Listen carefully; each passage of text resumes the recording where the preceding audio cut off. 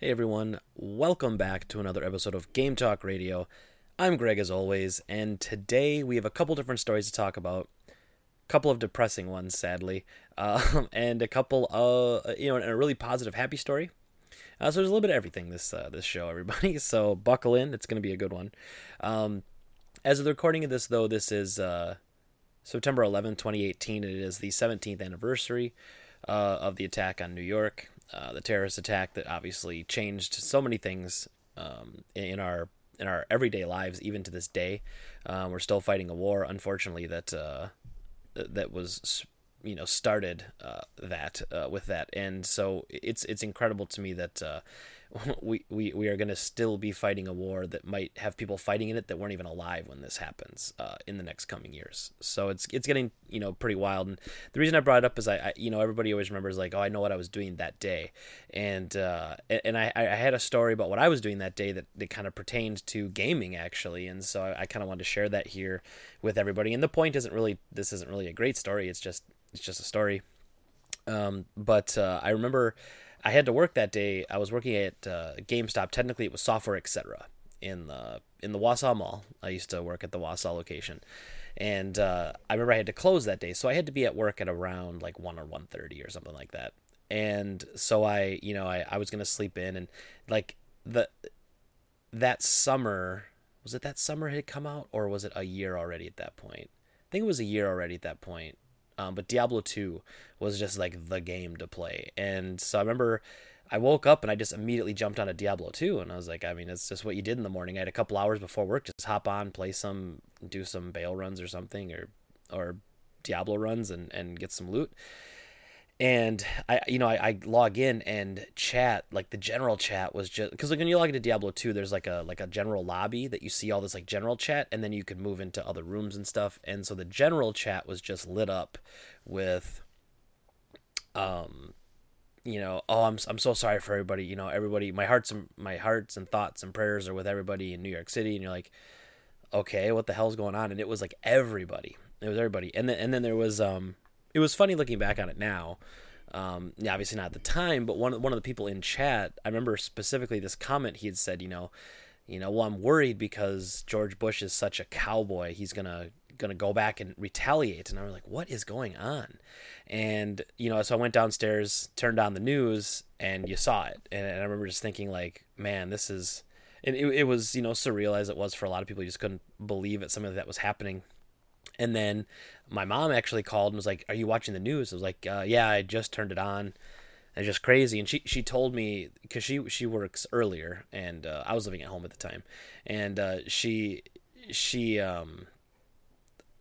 said that they heard the news of the first plane crashing, so they were actually watching it, and she saw the second one like she was watching the news when there was the footage of the second one crashing live, and it was she I mean I didn't see that, but she did, and she said it was just unbelievable to watch, because you almost can't fathom something like that happening nowadays, and or back then anyway, and it was just we were just rocked by that, and so I drove to work like I normally would, just heavy, and you're like, what's going on? And I remember getting to work, and the mall that we worked at had decided because of what happened. At that point it was interesting because at that point they were still unsure if there were going to be more terrorist attacks in other places.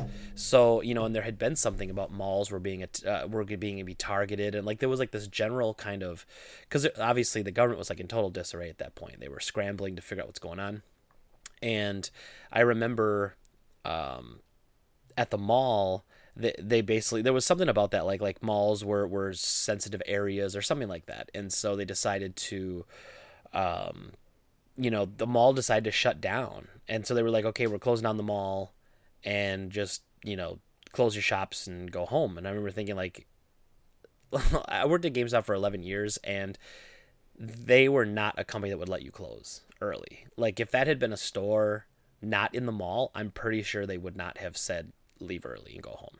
But the mall basically closed, so the mall kicked us out.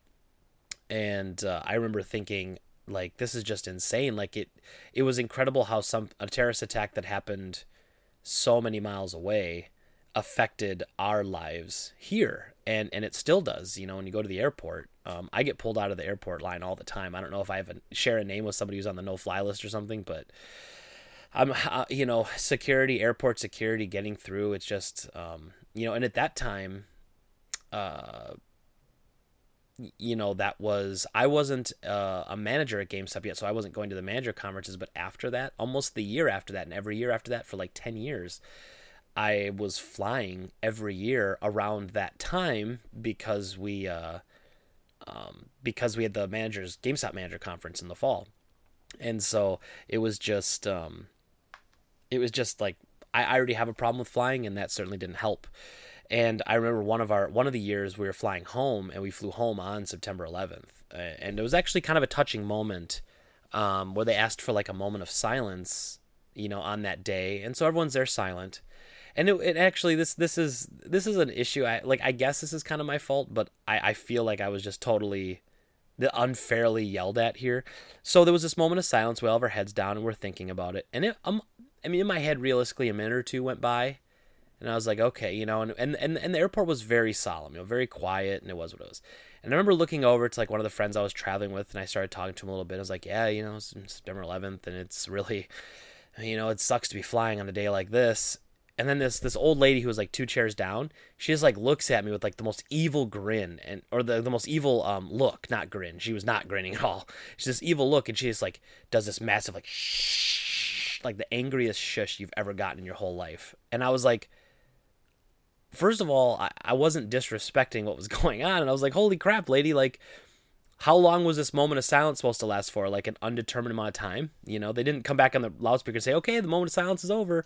They just went on with their day after observing a moment of silence, and clearly it meant something to her, and I'm not mad at her, but I'm more like I said, it's my fault most likely, but I to me, it felt like we had been silent for a minute or two, and, like how long do you dedicate, to a moment of silence? But I still think about that all the time, and a lot of people lost their lives, and many more people lost their loved ones, and you're still seeing the effects of it today with now they're talking about how the people who were trying to save and rescue, the ones who were lucky enough not to get trapped in the buildings when they collapsed, are suffering from lung problems and stuff like that. So the reason I'm bringing this up, though, is there's some really great charities and some really great things you can do this time of year. On this day, I like to think about that a little bit. I like to just think about what else we could do to try to, not prevent terrorism or anything, because I really do believe it's just the law of averages. Like, you just can't be in the wrong place at the wrong time, but you can certainly donate to survivors funds and research funds and stuff like that. I have it doesn't really relate to 9/11, but I have my 24-hour charity stream is coming up November 3rd, so that's about 2 months away, and we're going to be doing the 24-hour live stream for charity. We actually raise money for the Children's Hospital, so it's not really the same thing, but again, just a time to like reflect a little bit, I think, on ourselves, and to make sure that you're doing all you can for other people, and just I guess maybe be aware of the heaviness of it all. And so I'm sorry if that really is depressing to everybody. I didn't mean to start off like on that much of a rant, but I just really, it is an important day in our history. It's an important reminder to what, to what can happen, and also a reminder to appreciate your loved ones around you, and to always take care of them. And that's enough about that. I'm sorry. I'll move on from it. I apologize. I just wanted to start with that. So to begin the stories, though, we have a roller coaster of emotions to begin. So it all started with something not so negative. In fact, something quite positive. It was someone had requested. His name was Tyler. He's on Twitter at topnotch1210, and he tweeted at Insomniac, and he said, "I need your help. This may be selfish, but I'm ready to propose to my girlfriend and want to do it in a big way. At Insomniac Games, is there any way you could put an Easter egg of Madison, will you marry me anywhere in the game?" So after some back and forth, I'm going to show the picture here. It's in the game. It's on a movie sign. And this is so cool, right? Like, you see this and you're like, oh my God, this is cool. It's adorable. It's immortalized for all time. Here it is. And so the story goes on to say, after a short back and forth. Insomniac Games' Twitter account went for it, as the account tweeted, quote, "Well, okay then, who are we to say no to love?" And indeed, it does seem like Spider-Man would be the exact superhero to help make this kind of thing happen. The game released last week, and the Easter egg of "Maddie, will you marry me" is in the game on a theater marquee. However, there's a problem. Schultz and his girlfriend broke up before the game's release. Both have confirmed to Kotaku. So, it starts off with this incredible story. Somehow this guy gets Insomniac to agree to this, which I can't even believe in the first place, but incredible. Gets him to agree to this, and then we hear this awful story of them breaking up before the game even comes out. So you're like, whoa, man, that really sucks. And then Tyler shows up. He shows up and basically says something to the effect of, he was on Twitter, and he came out and said, I just want, let me see if I have it here. It's actually more of a sad Easter egg now. I'm uploading a video on YouTube explaining the whole thing. And that was his tweet. And I'll be honest, it was really difficult trying to find his video. I don't know, he probably doesn't have a lot of subscribers or anything. So I found Yongya did a video on this yesterday. So I used the clip that he used. He's not talking over it or anything, but I just want to give a shout out to Yongya. It's his video that I'm watching technically right now, so go check him out. But I was unable to find the original source, so I'm just using this. So we're going to listen to this video. So this is what happened to the young man who asked Insomniac to propose, or to put the proposal in the game.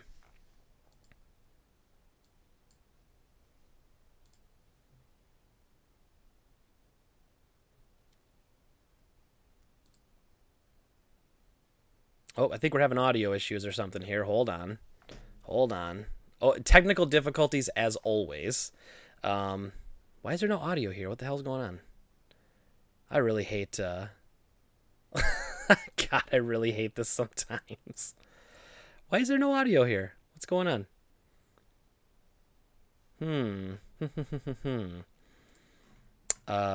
Okay. I'm not really quite sure what's going on here, because I should have desktop audio kicking out from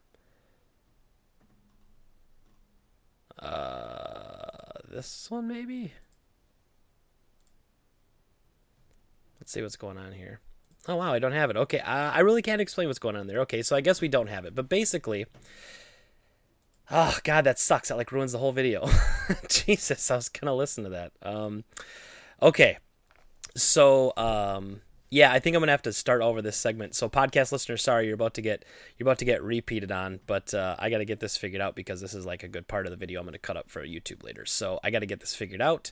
Let me get back on YouTube. So, podcast listeners, you're getting a great live experience here about trying to deal with crap like this while you're doing a live one take recording, because I don't cut this thing up. I don't cut this up. Okay, so I'm just trying to get some video going. Oh my god, I don't want that video going on. Okay. Man, this is going to be really boring for all you podcasters out there, so just bear with me as I just try to find... Man, I'm just trying to find something here so I can figure out why it's not playing any... audio. So let's see here.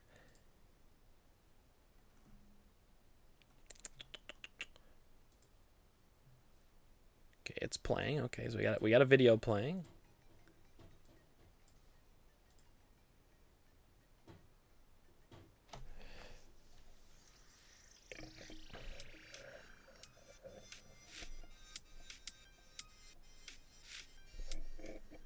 I don't know why I don't have any desktop audio.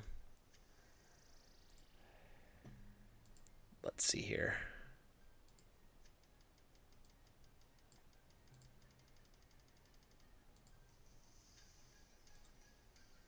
All right, so I'm still going through. Oh, God, Good God. I had to find the most obnoxious music to listen to. I'm glad you guys didn't have to hear that. Jesus. What an annoying podcast already. Like, I'm already frustrated to the maximum here. Okay, let's get this. Come on now. That is really odd to me. Why is it not capturing the desktop audio? Now, this is something I should have tested before the podcast, of course. And after a while, I'll stop dicking around with this, I guess, and I'll just move on from there. But let's see here. Oh, my God, turn it down even more. This is not, it's like I'm listening to this Ultimate 8-bit electro gaming music mix, and it sucks. It's just obnoxious in my ears. Okay. But I thought it'd be something I could do. Properties. Okay. Use device timestamps? No. Okay. Speakers, Realtek audio, the monitors, speakers, stream speaking, speakers. What is, man, this is frustrating. I don't even know what to say. But all right, so I'm going to try something a little different here. So we're doing this live, everybody. This is what happens when you do a live recording of a podcast. You get weird. You get weird with it.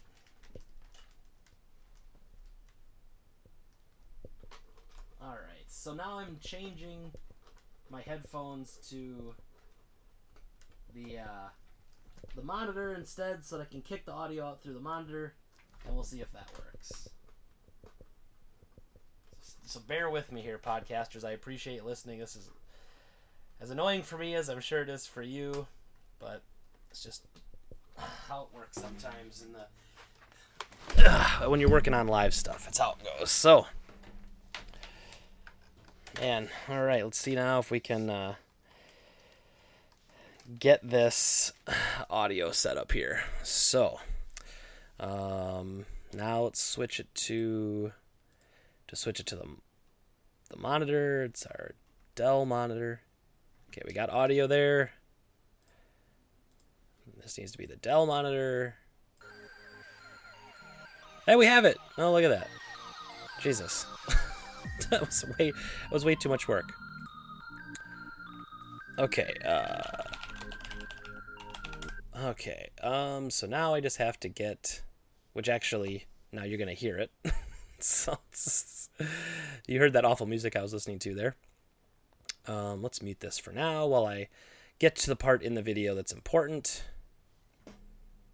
Apparently I'm gonna open up Photoshop on accident. That's exactly what I wanted to do.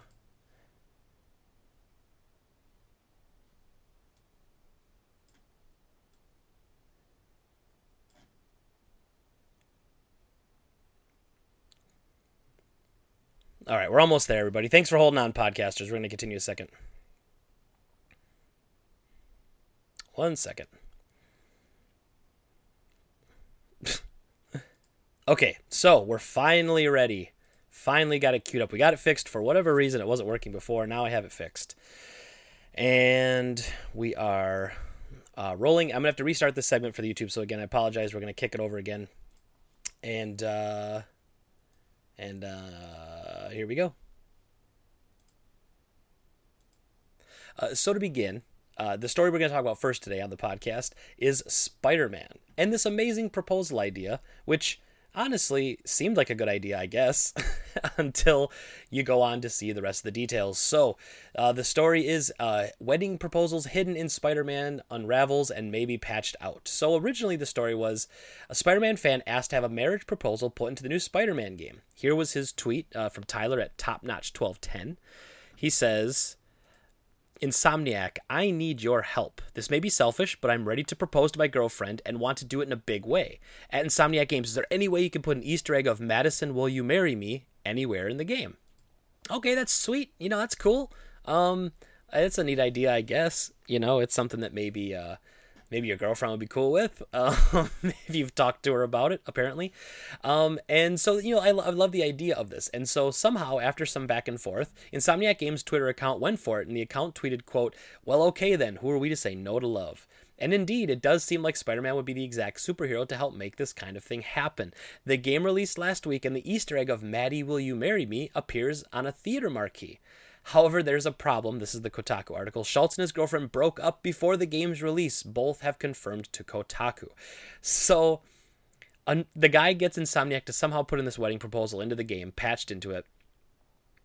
Before the game comes out, the couple breaks up. And it was actually Tyler on Twitter who had kind of said that. He basically, people were talking about the Easter egg, and he tweeted out, well, it's more of a sad Easter egg. I'm uploading a YouTube video now. And so I went and I found that YouTube video, Well, technically, I didn't find the actual video. I found Yongya did a video on it yesterday, and unfortunately, I couldn't find the original video, so I'm using Yongya's video of it, but he's not talking over it, so don't worry. But I just wanted to use a little bit of it here to get an idea of what was going on, to kind of hear what the story was from Tyler's mouth himself. So this is the gentleman who is claiming that that him and his girlfriend broke up before. So I gotta unmute this now. And we're going to play this, and here we go. The thing that sucks about this Easter egg is the date that I'm making this video now, 3-4 weeks ago. My girlfriend dumped me to go with my brother, basically throwing away the 5 years that we had together, and spitting in my face, basically saying this wasn't even the way that she wanted to be proposed to, and just left me. So this might go down in history as the saddest Easter egg. Maybe. I don't know. Yeah, well, it's definitely going to go down in history as the saddest Easter egg. But you have to take what he said with a grain of salt. Every story has two sides, right? And so you listen to that initially, and you're like, well, that really sucks, man. She left him to be with his brother. I mean, yes, that's about as sad as it gets. But there, as always, there's more to the story. So he definitely looks kind of like a sad sack there, and you feel bad for him. You know, like obviously, he had some sort of sense of like grandeur. Like he wanted to, I don't know, like he wanted to make an event out of it. So I understand where he's coming from. Like he had this big event planned, it didn't work out.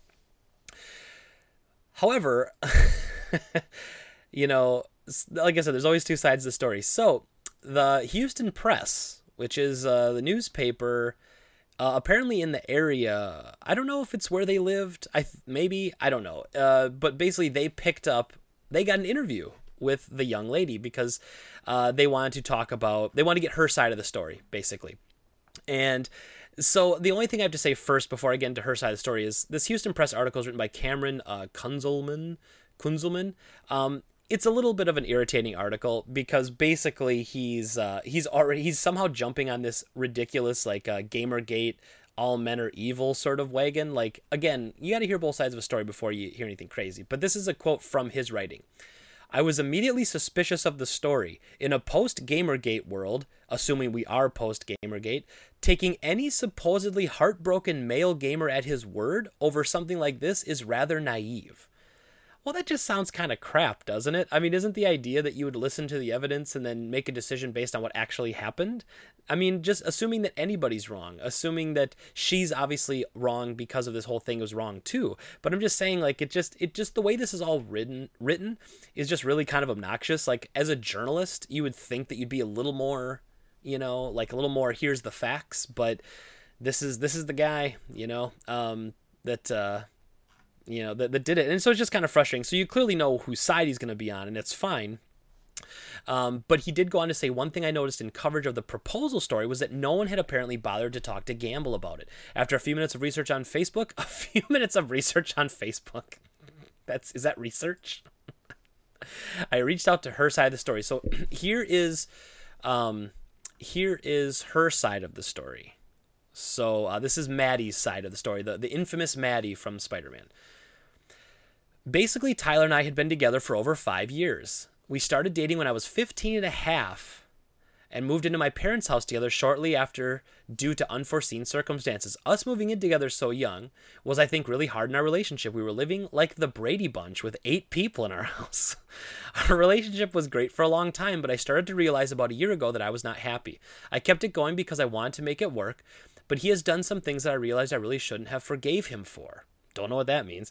Our relationship had issues both mentally and physically. He never understood me, unfortunately. Okay, this is getting more in depth than you probably want to hear.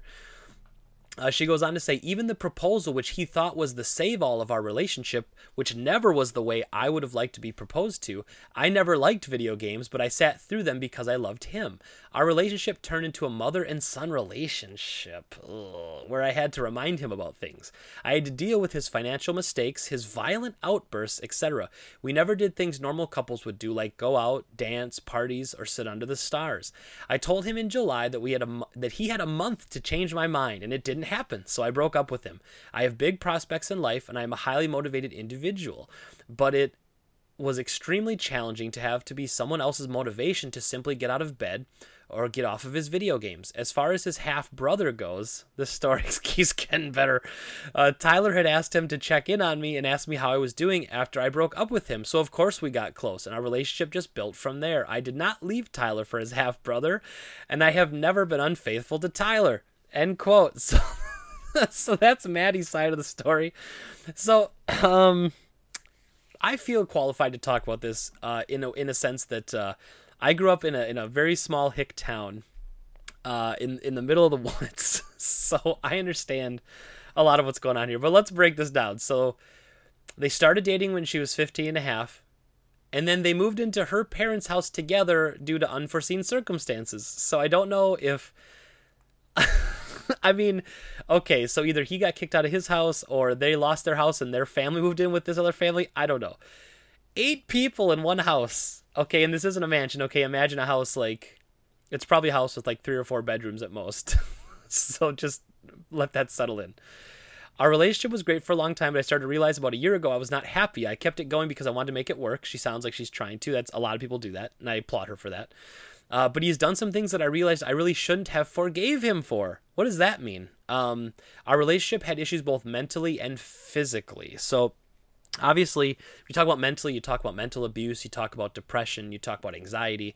But physically, that really usually relates to one of 2 things. So usually he was physically violent with her, or maybe there was issues with them compatible like sexually or something. So there certainly was a problem there physically. And she goes on to say he never understood me, unfortunately. So that leads me to believe it might have been some incompatibility there, which is unfortunate, but it happens. And in life, you need to find that person you're compatible with, however it is you are. You know, that's what's the key to being happy, is you have to be compatible.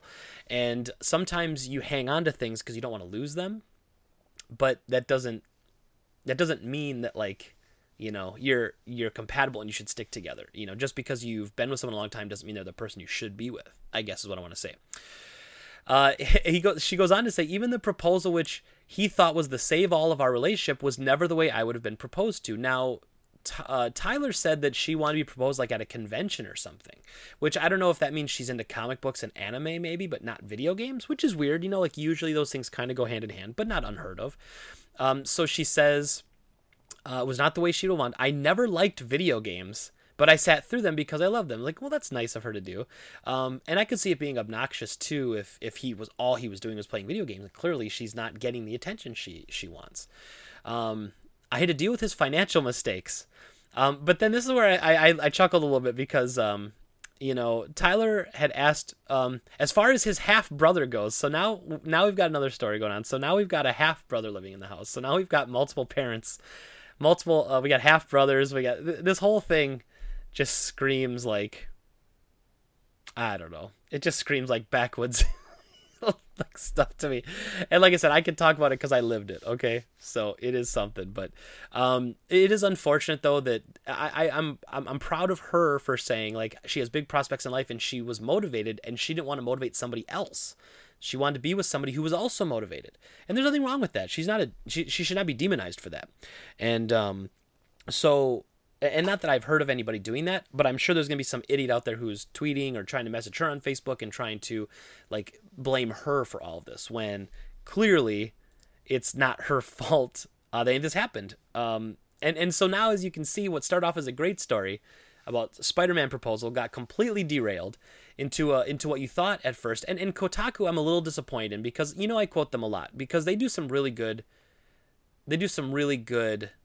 reporting. Actually, I made a mistake. I'm sorry. So Cameron Kunzelman was the one who made the Kotaku article. Sorry, and that was embedded in here. So this was actually written by Jeff Rauner. So my apologies. I made a mistake on who actually wrote the article earlier. So they basically just they linked and they quoted the Kotaku article. That's part of the picture here. That was my fault. I looked at this like this was the headline of the article, and that's actually... So basically this Jeff Rauner guy from Houston Press just took a screenshot of the Kotaku article and used that as the picture for his article. So, well, I guess it was good. He tricked me or whatever. So anyway, you know, I'm a little disappointed in Kotaku though, because they basically quoted him saying, oh, it's sad. And then they quote him and they didn't reach out to her. And unfortunately, so now they had to do this update where they said the idea that she left him for his brother is actually in dispute. In a message to Kotaku, Maddie said that the new relationship with his brother began after the breakup. So this is something that like Kotaku really should have done their homework on, and I think they rushed to push this story with Spider-Man buzz as opposed to getting out there, which is also funny because I'm glad all this happened now, because if I do my podcast on Sundays, I wouldn't have had all this news either. Like everything kind of came together here. So one kind of continuation on about this, though, is that Jacinda Chu, who is the art director at Insomniac, has tweeted an offer to change the Cyanide patch since things didn't work out in the relationship. So Schultz initially tweeted that he didn't want to change the sign, but then followed up that he had an idea what the change could be. And then Schultz told Kotaku that he wants to replace the wedding proposal with the name of his grandmother who had passed away from cancer and helped ignite his passion for Spider-Man. She gave him his first Spider-Man comic book as well as a copy of Amazing Fantasy number 15, the first appearance of Spider-Man, if you don't know. That's a very expensive comic book, too. So we'll see. I don't know if Insomniac will change it again. I don't think they should. I think it's a part of the game, and I don't think they should change it to something else for him.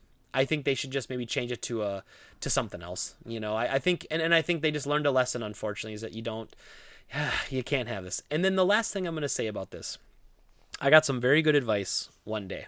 I don't remember where it came from. Damn, I don't remember where it came from. I think it came from. Might have came from my dad, but basically, I was told very plainly and very clearly.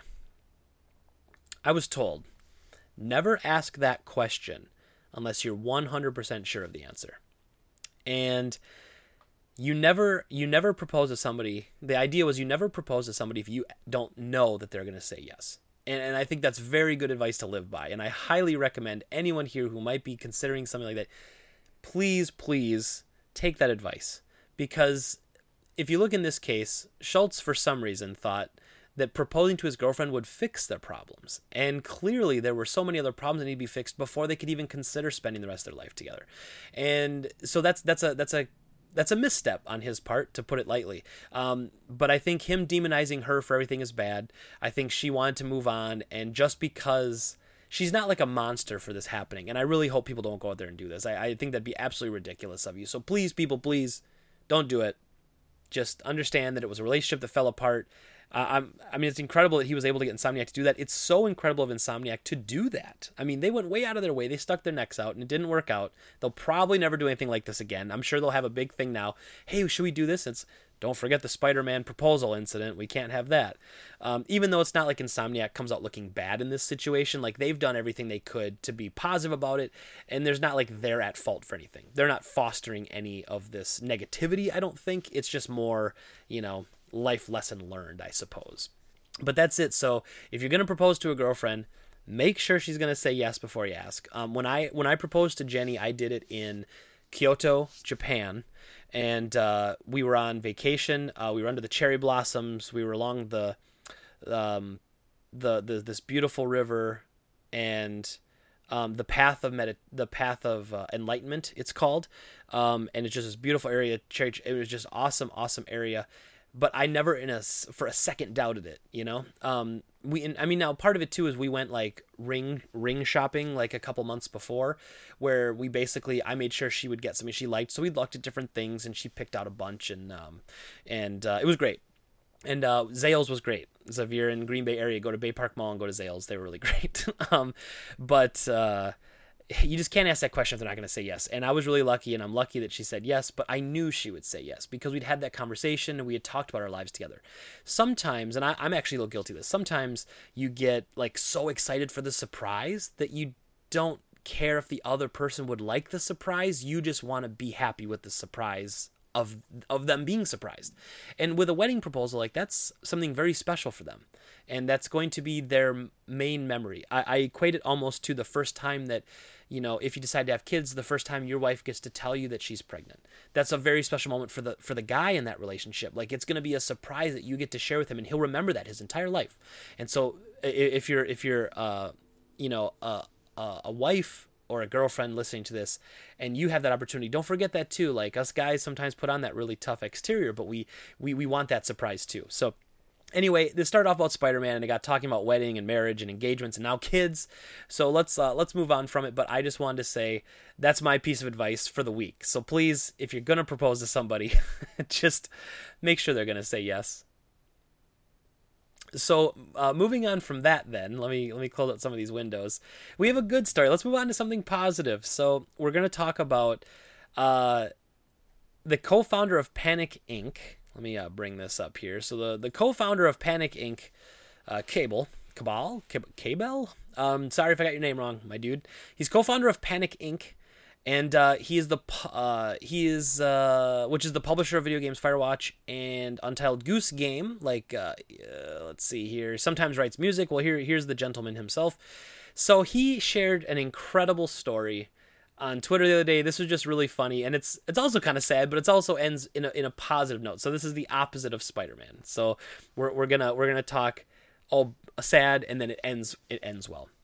So he shared this great story.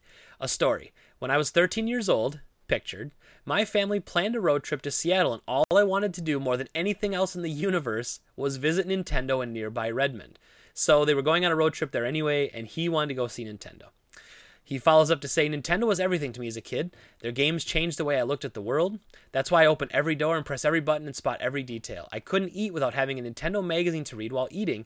And heck yes, I was a Fun Club member. And here's his pictures of the Fun Club.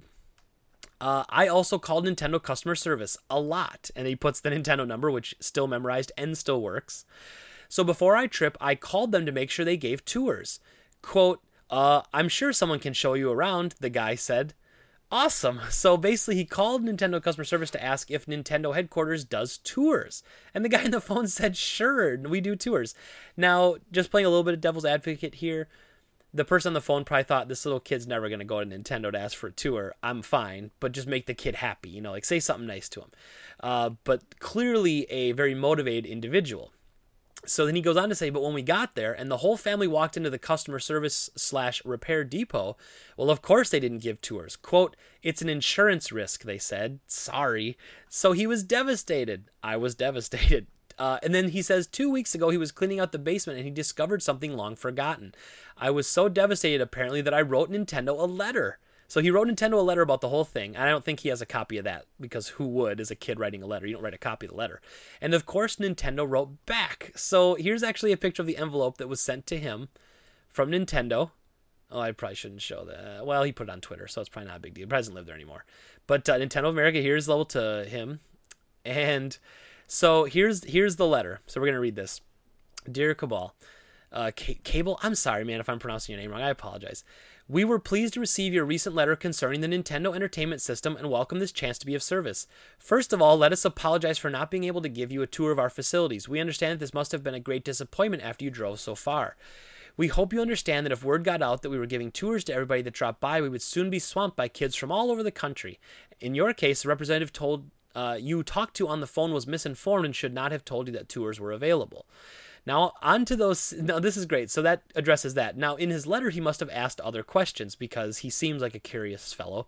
So he goes on to say, now, on to those 16-bit machines you asked about in your letter. Nintendo of America does not have any current plans to make a 16-bit system for home use in America. Now, this was April 11th, 1989. We're going to do some quick Googling. So in November 21st, let's see, August of 1991 is when it came out in the States. So if you look at the letter, August of 1991, this was, it was 2.5 years later so I'm not going to give a hard time to them for saying this. Obviously they hadn't announced anything yet. He goes, now into those 16-bit machines you asked about in your letter, Nintendo of America does not have any current plans to make a 16-bit system for home use in America.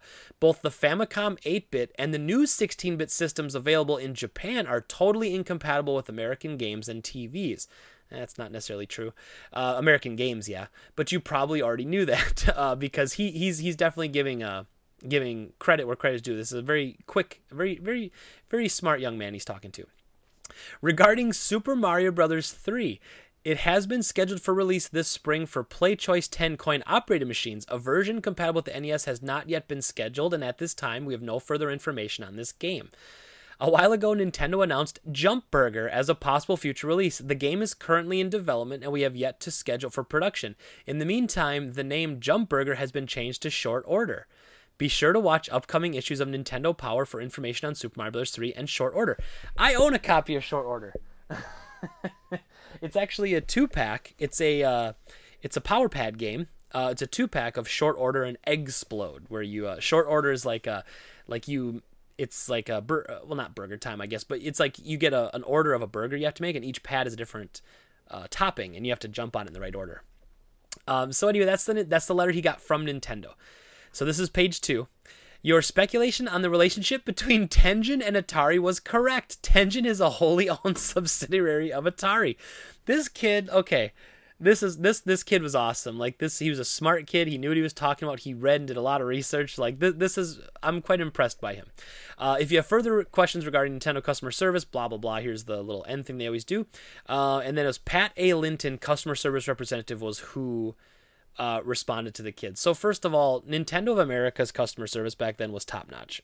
It was really, really nice. They were doing letters back to everybody, and good for them. And I think this obviously made quite the impact on this young man, and that's what you kind of do. You try to foster good relationships, and Nintendo had been doing really, really well at that time. And part of doing well, though, is getting customers to love you for life, and that's what was happening here. And he goes on to say, I can still remember the feeling of getting this letter, the feeling of being taken seriously as a kid, of having my feelings addressed and my nerdy questions answered. I felt so much better, and I love this company even more. So now he says, fast forward or cut to 2018. My company is publishing Untitled Goose Game, and after a lot of discussions with a lot of nice people, we decided to debut the game on Nintendo Switch. And when they showed our trailer at the Nindies Direct and our logo followed theirs, it hit me hard. So, he's talking about how his company and the Nintendo logo together. And he goes on to say, when I walked into the Nintendo booth at PAX, turned a corner and saw our game sitting right there, it also hit me hard. So he said Nintendo presents a game there that he worked on, he helped with.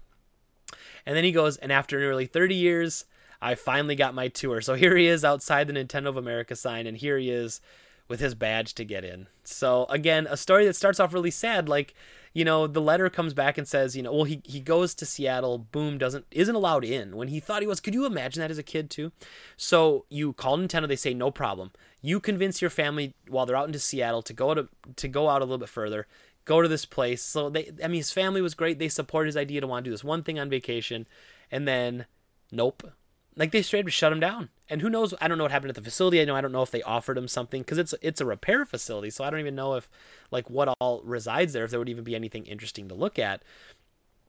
Because that's what it said. He walked into the parts and repair part, which was probably the only part that was accessible to customers. The rest of Nintendo was probably, key carded and stuff like that.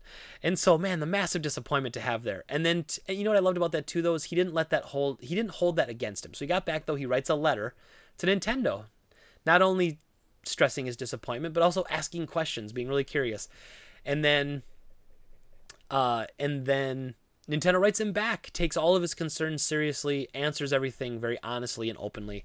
And then, fast forward to the future, he never lost his passion, his love for Nintendo. And while I can't say I have the same love for Nintendo now, I certainly do appreciate what they've done in the past. And so it'd be super cool to have this story, get even more publicity, because this is one of those great stories where you just feel like feel good story. This stuff doesn't happen very often anymore, and a lot of times we talk about a lot of dramatic things and a lot of negative things, lawsuits, this and that, and this wasn't one of those. This was just a great story about his love for Nintendo as a kid and growing into him as an adult, him becoming a game developer and still having that passion with Nintendo.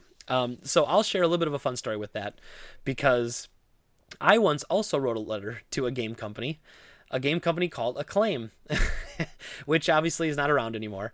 But I basically designed a game, and I sent it to them, and I said, hey, Acclaim. I don't remember what magazine it was. I think it was maybe it was Game Pro, or I don't think it was EGM. I think it was Game Pro or something. But basically, at the end of all of the issues, they had like a mailing list. It was super cool. They had like a mailing list of all the addresses of all the companies that you could do. And I don't know why I sent it to Acclaim. If I had to guess, I was probably really on Double Dragon 2 at that time, if I had to guess.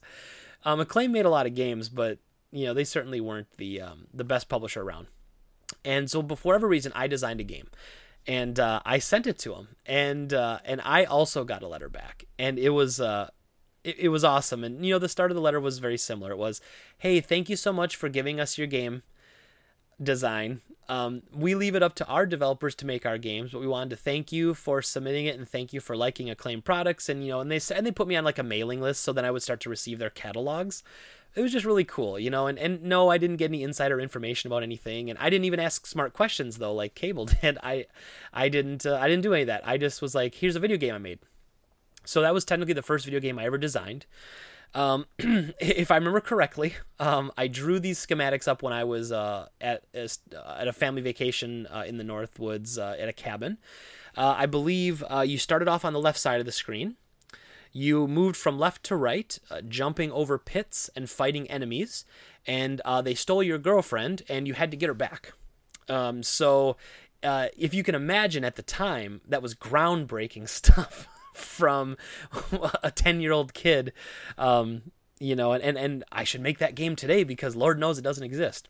But it was a very similar story where it was just really like, to be recognized, I guess. To get a letter back like that was incredible. And in this day and age, yeah, you can tweet at companies and you can do that sort of thing, but there was definitely some magic in writing a letter. And before these companies were too big and they didn't have a million people getting letters and being on social media, this was like a way you could be noticed. And it felt really great to be noticed, I guess is my point. So again, a great story, not mine.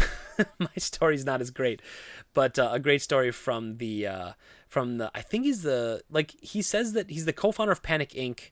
and they published the games Firewatch and Untitled Goose Games. So I want to say he was like the designer of Untitled Goose Game too, but I could be wrong. But anyway, just a really cool story and a little bit of a neat story about the love that someone has as a kid for Nintendo growing into an adult. All right. And then let's see, let's get off of this. All right. And lastly, our story today, we're going to talk about The Witcher Netflix TV series. So some news has been rolling out around this lately. Most notably was that Henry Cavill had been cast as Geralt.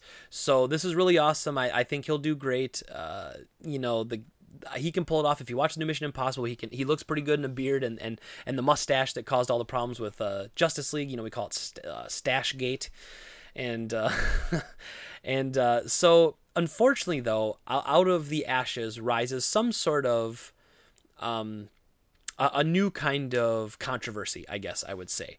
So now, again, a lot of times when I talk about stories like this, I have an issue with the writers, and I'm going to start with this one because this talks about what I wanted to talk about, but this headline is frustrating to me, right? So this was an article from 2 days ago. Paul Tassi at Forbes. Insert coin. So basically it says, a sadly predictable storm approaches as Netflix The Witcher looks to cast a non-white Ciri. So right away, I don't like this headline because they're already assuming that there's going to be all this outrage, and they're assuming that it's going to be people saying, "Oh, you're changing my game, and this character's dumb." And don't get me wrong, is that probably going to happen? It could, but could we at least wait till outrage happens before being outraged about the outrage? Like, can we just get to that point? Like, now we're writing articles saying that like outrage is coming, be ready for the outrage. I don't know. That just kind of turned me off right away. But in any case, here's what we're talking about. So here's Ciri. If you've never played Witcher, it's an awesome medieval fantasy game that was based off of a book written by... I had it up here and I lost it. Anyway, many times he is written to be... he is expressed to be like the J.R.R. Tolkien of like Polish literature. So apparently his writing has shaped their culture, and it's a very important to people in Poland. It's just a very big deal. It's like their biggest thing, like their biggest contribution to the world. And so the TV show recently announced it's going to be casting a casting notice for Ciri. Now, Ciri is pictured here. She is, a Caucasian female with white hair and scars. This story wise, she's supposed to be almost like a daughterish type character to Geralt, who is essentially was trained to be a witcher as well. A witcher is essentially like a medieval monster hunter. If you don't know, if you don't play the Witcher games, and anyway, and she ends up being the daughter of a very important character who is a very big deal in his kingdom, which would mean that if he was the king of that kingdom, that whole kingdom would have to be, so you can kind of see what's unraveling here. Now, here is what the casting notice said. The Netflix Witcher series is looking for, quote, a 16 or 15-year-old BAME, which stands for Black, Asian, Minority, Ethnic Girl who can play down to 13 or 14, end quote. The role is for Ciri, the whitest girl of all time in the games, and described as white in the books as well. Additionally, the listing actually seems to paint her, not Geralt, as the lead of the show. We're looking for an extraordinarily young talent to lead the series. She should be brave-hearted and must have something truly special about her. So, and this was the cast. I think it's the casting director. Let me see. I had it up here. Let's see here. Lauren Hissrich. She said the answer is the staff includes someone who was born in Europe, someone else who spent half her life in Central Europe, and someone whose family is Polish. But no one actually asked that. They simply took note of skin color and assumed I was filling quotas. So that's her reply to that. And she replies on to say, will I move through the book and start changing people's cultural heritage and ethnic makeup or gender because I'm feeling really, quote, liberal that day? No, that's ridiculous and contrary to what any writer would do, because we are storytellers. Story comes first. So that's the writer of the Netflix series. That's her response to all this. Now, that actually came out back in May. So this news has kind of been around for a little bit, but again, it's almost like it popped up, like it came out of somewhere again. And like here was a quote from somebody in the Witcher subreddit. Quote, I'm Polish, and here's why I think that changing Ciri's skin color is racist, is one such thread with over 3,000 comments and 9,000 upvotes. And then there was another one that said, quote, this tweet didn't age well, and it shows another tweet from Hissrich where the showrunner says she wouldn't change characters' heritage for no reason. And so I guess what I want to say about this is I never like it when you purposely dodge a character being Caucasian. So let's say that in the book she's described as white. People want her to be as accurate to the books and to the game, even though one thing you have to understand is that these pictures we're showing you are from the game. The Netflix series is not based off of the game, it's based off of the books. So you could argue that if the books were different, then the TV series would be different from the game. But what we have here is, like I said, they're looking for 16 or 15-year-old Black, Asian, minority, and ethnic backgrounds. So I'm okay with that. And in fact, they might have put this out there so that they could drum up an interest in other actresses that aren't just Caucasian. I'd like to see that because, and there was a little bit of controversy. I didn't really cover this because I don't really care, but there was a little bit of controversy at PAX about a panel that Riot did that was purposely saying no to men. It was saying no men are allowed in here. I should say no, I guess technically no binary straight men were allowed in there. Caucasian men, minorities were allowed in, women, non-binary folks, everybody, they were allowed in, because what they were trying to do is they were trying to stimulate what they see as a lack of those people applying. They wanted to stimulate that. And I think that's good because diversity is good, right? But I think there is something wrong when you start to say, well, all we want is diversity. Now, what you should do, and what might have happened here, was they might already have an open casting call out for Ciri, and they're looking for the best actress. But they said, you know what, we don't have any, people, BAME actresses aren't coming out because they think the character is only going to be white. So they're not even trying out for the role, and that's not good. And that's the idea, is maybe they put out a casting call for this so that you could say, we want more of, I don't even know if that's okay to say BAME. I feel like that's so cold and rigid, but they're looking for minorities to apply so that they don't miss out on who could be the best actress possible for this role. Because it doesn't matter, in my opinion, what the skin color of the actress playing the character is, as long as the actress is great. So, for instance, I brought up a couple pictures here. So, one of my favorite graphic novels of all time is Preacher. Preacher is on has a TV show now on FX, and it's pretty fantastic. So if you like the graphic novel, watch it. If you've never read the graphic novel, I suggest watching the TV show. But they have there's a character in the Preacher graphic novel named Tulip. So here you have Jessie Custard Tulip, and this is her. So she's now blonde, short blonde hair, I guess brown eyes, and here she is. This is her, right? Well, here's the actress that plays her in the TV show. Not anything similar looking. Darker skin, darker hair. But I will tell you that this actress is fantastic in Preacher. So it's okay. You don't have to, like, it doesn't have to be, here's another picture of her, right? So like in the comic books.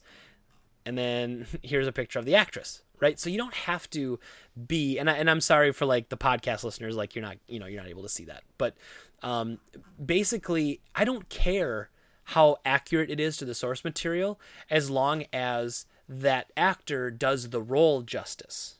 And I totally can respect where especially people from Poland or Polish people would feel like they want to be represented, because you could argue that Polish people would be a minority when it comes to being in shows and stuff like that.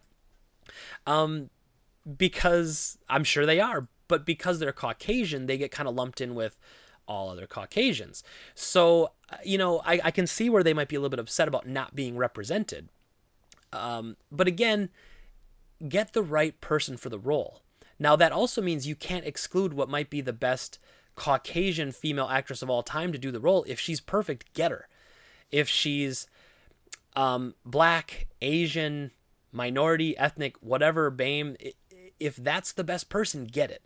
And I think this is getting a little overblown, because I do believe that they do this all the time. They put out the original casting for Ciri. All they were getting were, the people who could look the role first. And maybe they weren't getting the people that could act the role. So they wanted to throw out and say, you know what, we're not getting enough of non-Caucasian applicants for this role. Let's throw it out there and see what happens. And they might find this amazing actress, this diamond in the rough, this just hidden gem somewhere. And I think it could be awesome. So we have to wait and see. And you know what? And if they give the role to somebody and that person doesn't do the job well, I'll happily make fun of them for it. And I'll happily criticize them for it. But we have to wait and see. And you have to believe that this is going to be, that the person writing it you have to give them the benefit of the doubt. You have to give them that trust until you see what actually goes on. And again, we can't also use this opportunity as a way to just, demonize and say, well, it's just men, it's men being racist, not wanting people that's not it either. There are a lot of people who are very picky about their the history of their content that gets made into TV shows, like I remember specifically too, when I watched the Death Note movie on Netflix, which I did not like very much. It was not very good, but I actually really liked L's character. Now they changed him from a very antisocial Caucasian with like black shaggy hair to an African-American young man. But he was able to get the points down, in my opinion, about L. Like he was anxious, but he was kind of OCD. He nailed that, and he nailed like the quirks of the character, and that actually took me. It didn't matter that he didn't look the same, I guess, and so that was a part of it. And also, since this is based off the book, even if she's described as Caucasian and fair skinned and white, the book. We can't use this predetermined picture, as you see here, as what our expectations of Ciri to be. So again, can we just wait for it to come out before we start criticizing it? Like this early critique of everything is just always so frustrating. Let's just wait to see what happens when it comes out, and hopefully it's good. And once we see who's cast for the role, we'll be able to talk more about it. And lastly, well, I guess that's it, actually. Not lastly anything. That is the podcast for today, everybody. The last thing I want to talk about, though, as always, is my game of the week. And normally I go retro with this sort of thing, tell you about things, but I can't this week. I have to talk about the best game I've played, well, since God of War, I guess, and Spider-Man. So I'm playing the new Spider-Man game for PS4. It is incredible. There's not much I can say that hasn't already been said, though. We have every reviewer out there, 8s, 9s, 10s out of 10. This game's getting rave reviews. The only people that seem to be knocking it are Xbox fans that don't have the ability to play it, or PC gamers who don't have the ability to play it. But the game is fantastic.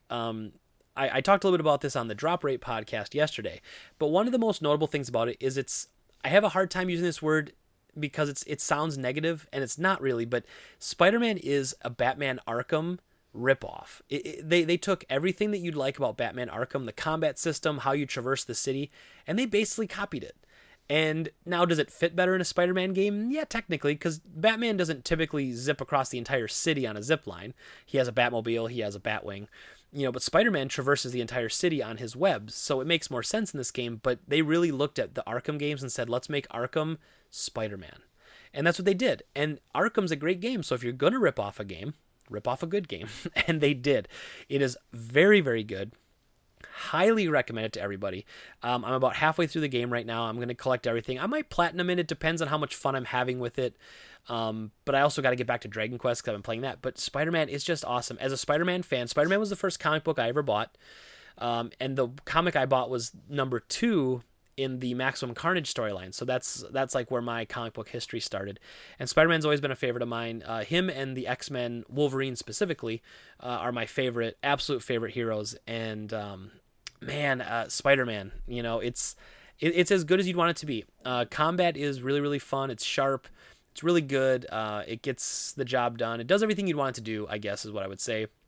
You got to play it. If you have a PS4, you got to buy Spider-Man. It could be the game of the year. Right now, I'm still leaning God of War until I play the end of Spider-Man, because Spider-Man might get me there by the end, but we'll see. As always, thank you everybody for watching and listening. If you're listening to this on iTunes or on SoundCloud, if you could subscribe to us on YouTube, that'd be great.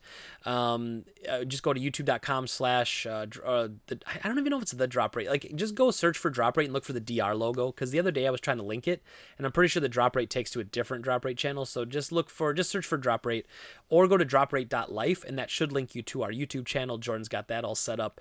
And every Monday night at around 6:30, we do our Drop Rate podcast, which is always a lot of fun too. That's what I kind of refer to as Greg After Dark. So that's where I guess I'm done with work and I go there after work and I've had a long day. So I'm usually a little more loose with my words. It's also not it's definitely rated R too. So if you're used to Store Greg, which is always really really nice and doesn't drop a lot of bad words, then don't listen to that podcast.